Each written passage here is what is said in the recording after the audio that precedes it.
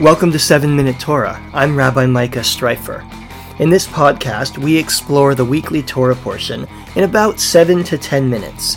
We make modern meaning out of ancient texts, exploring them through liberal Jewish eyes.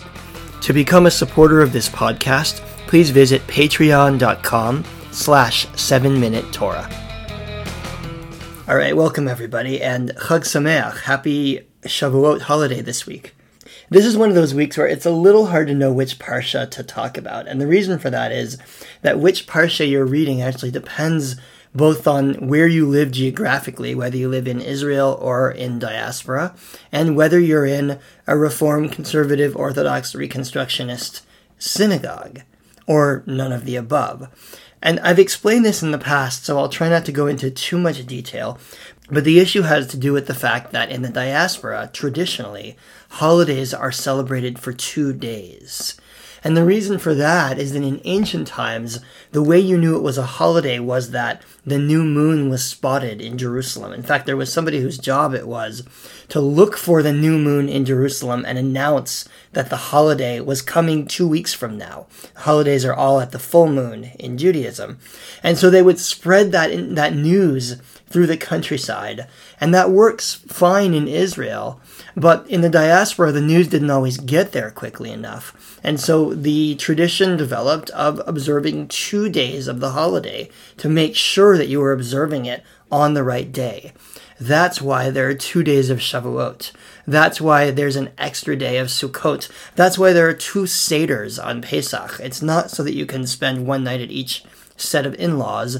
It's because you're actually observing the first day of Passover twice. Now that practice never developed in Israel because Israel remained close enough to Jerusalem that it didn't matter. Why am I telling you all this? Because this week is Shavuot. Shavuot begins Thursday night and is Friday and Saturday, which means that in the diaspora, the parsha that's being read is the parsha for the second day of Shavuot. Whereas in Israel, Shavuot is only 1 day. So by Saturday, it's over and they go on to the next parsha, which is Naso.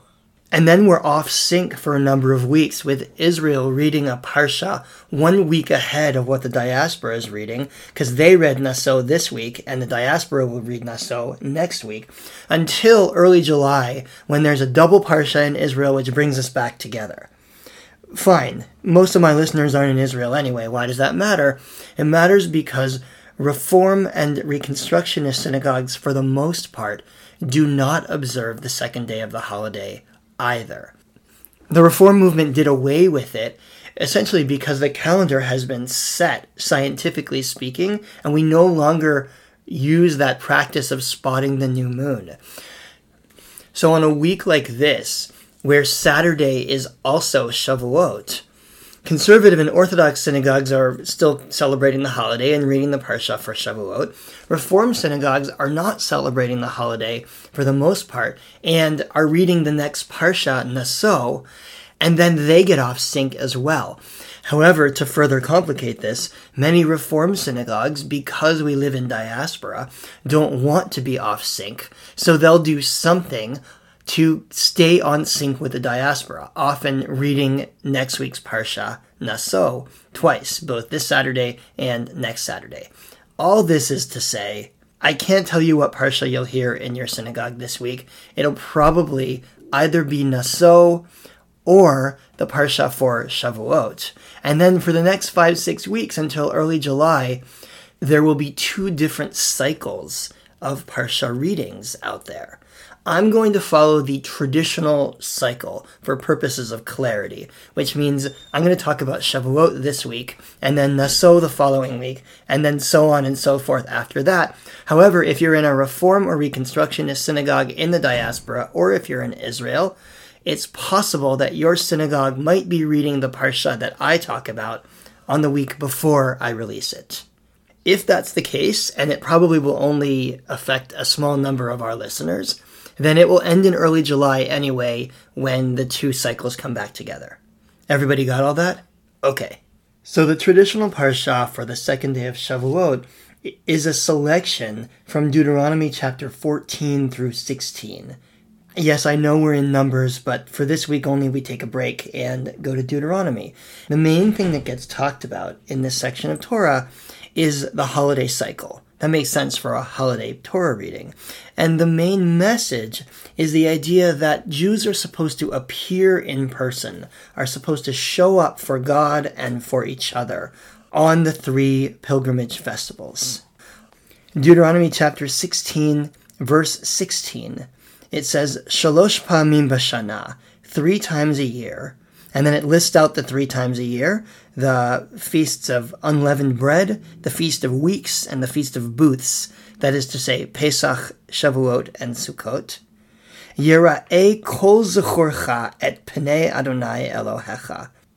All of the males of your people shall appear before Adonai your God. B'makom asher yivchar, in the place that God chooses. And when the Torah says that, the place that God chooses, or the place where God's name will be caused to rest, that's kind of code for the temple in Jerusalem. So we have here a command for the entire community to show up in person at the temple in order to appear before God. But it's worth noting, and you may have already noted as I was saying that sentence, it's not the entire community.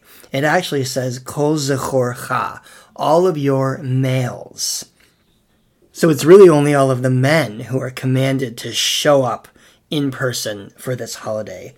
And I have in front of me the Women's Torah Commentary, published by the CCAR Press, the Central Conference of American Rabbis, and it says the following.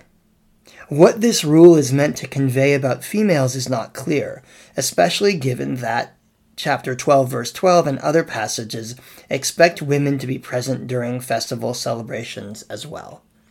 So the Women's Commentary points out a kind of a discrepancy for us here, and it's one that we're probably familiar with from our own religious lives, which is that sometimes the Torah wants to include women in these holidays, and here it actively excludes them.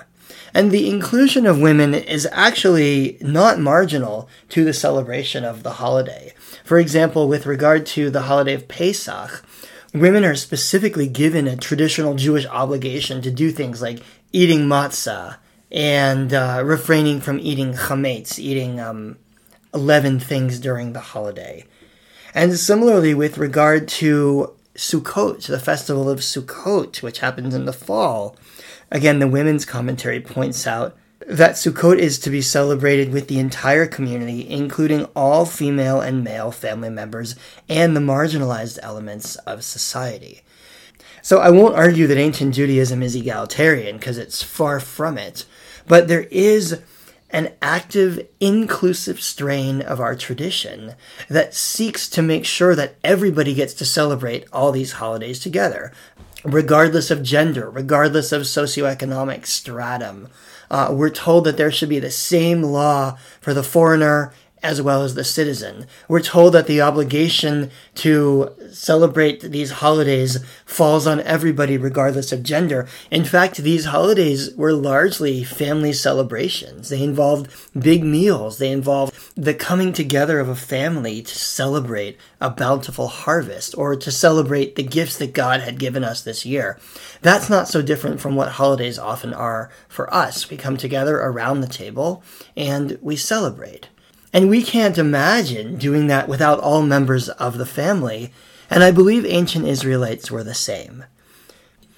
So what's going on here? Why are only the men included in this particular element of the festival celebration, which is showing up in Jerusalem?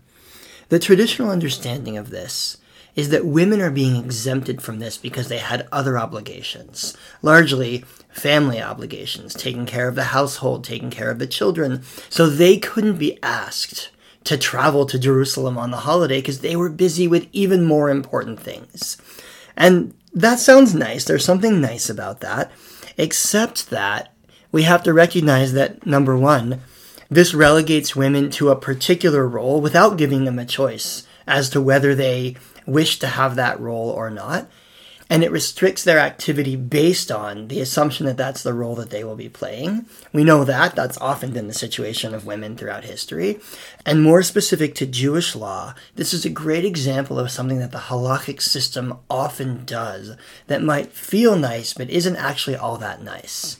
And that is that it exempts people, but what it's really doing is excluding them. That is to say, the Torah here, and later the Talmud and Jewish law in general, exempt women from this because they have other obligations to fulfill. But in Judaism, someone who is exempted from something is traditionally generally excluded from that thing as well. That is why, for example, women are not allowed in a traditional setting to lead prayers in the sanctuary, because women are exempt from praying 3 times a day. They don't have to pray 3 times a day. And when you are exempted from something, you are actually excluded from that thing.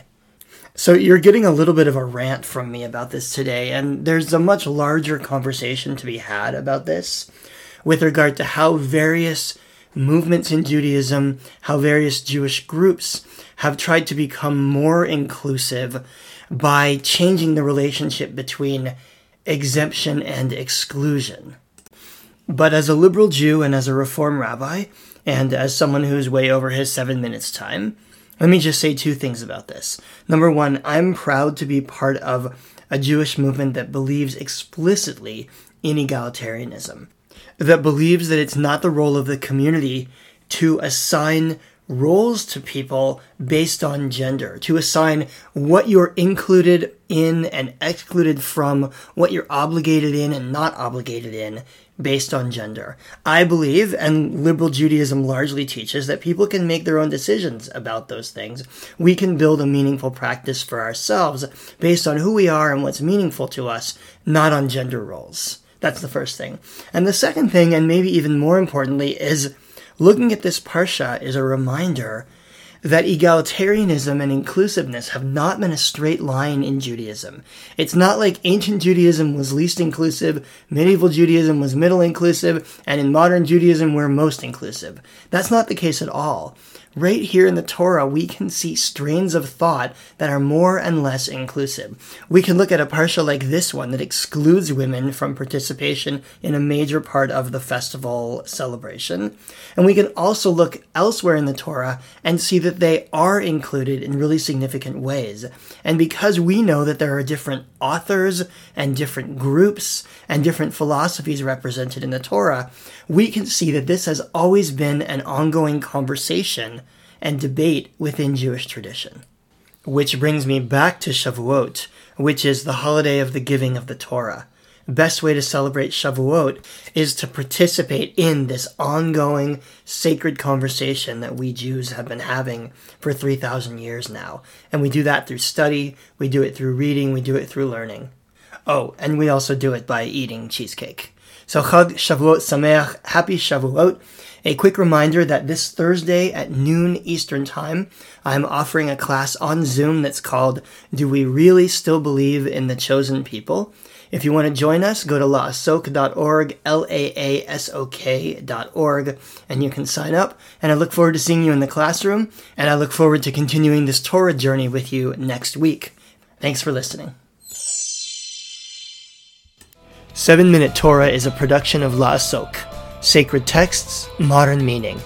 If you enjoyed this program, please consider becoming a sponsor at patreon.com/7Minute Torah. For more information about upcoming learning opportunities, go to laasok.org, laasok.org. I'm Rabbi Micah Streifer. Thanks for listening.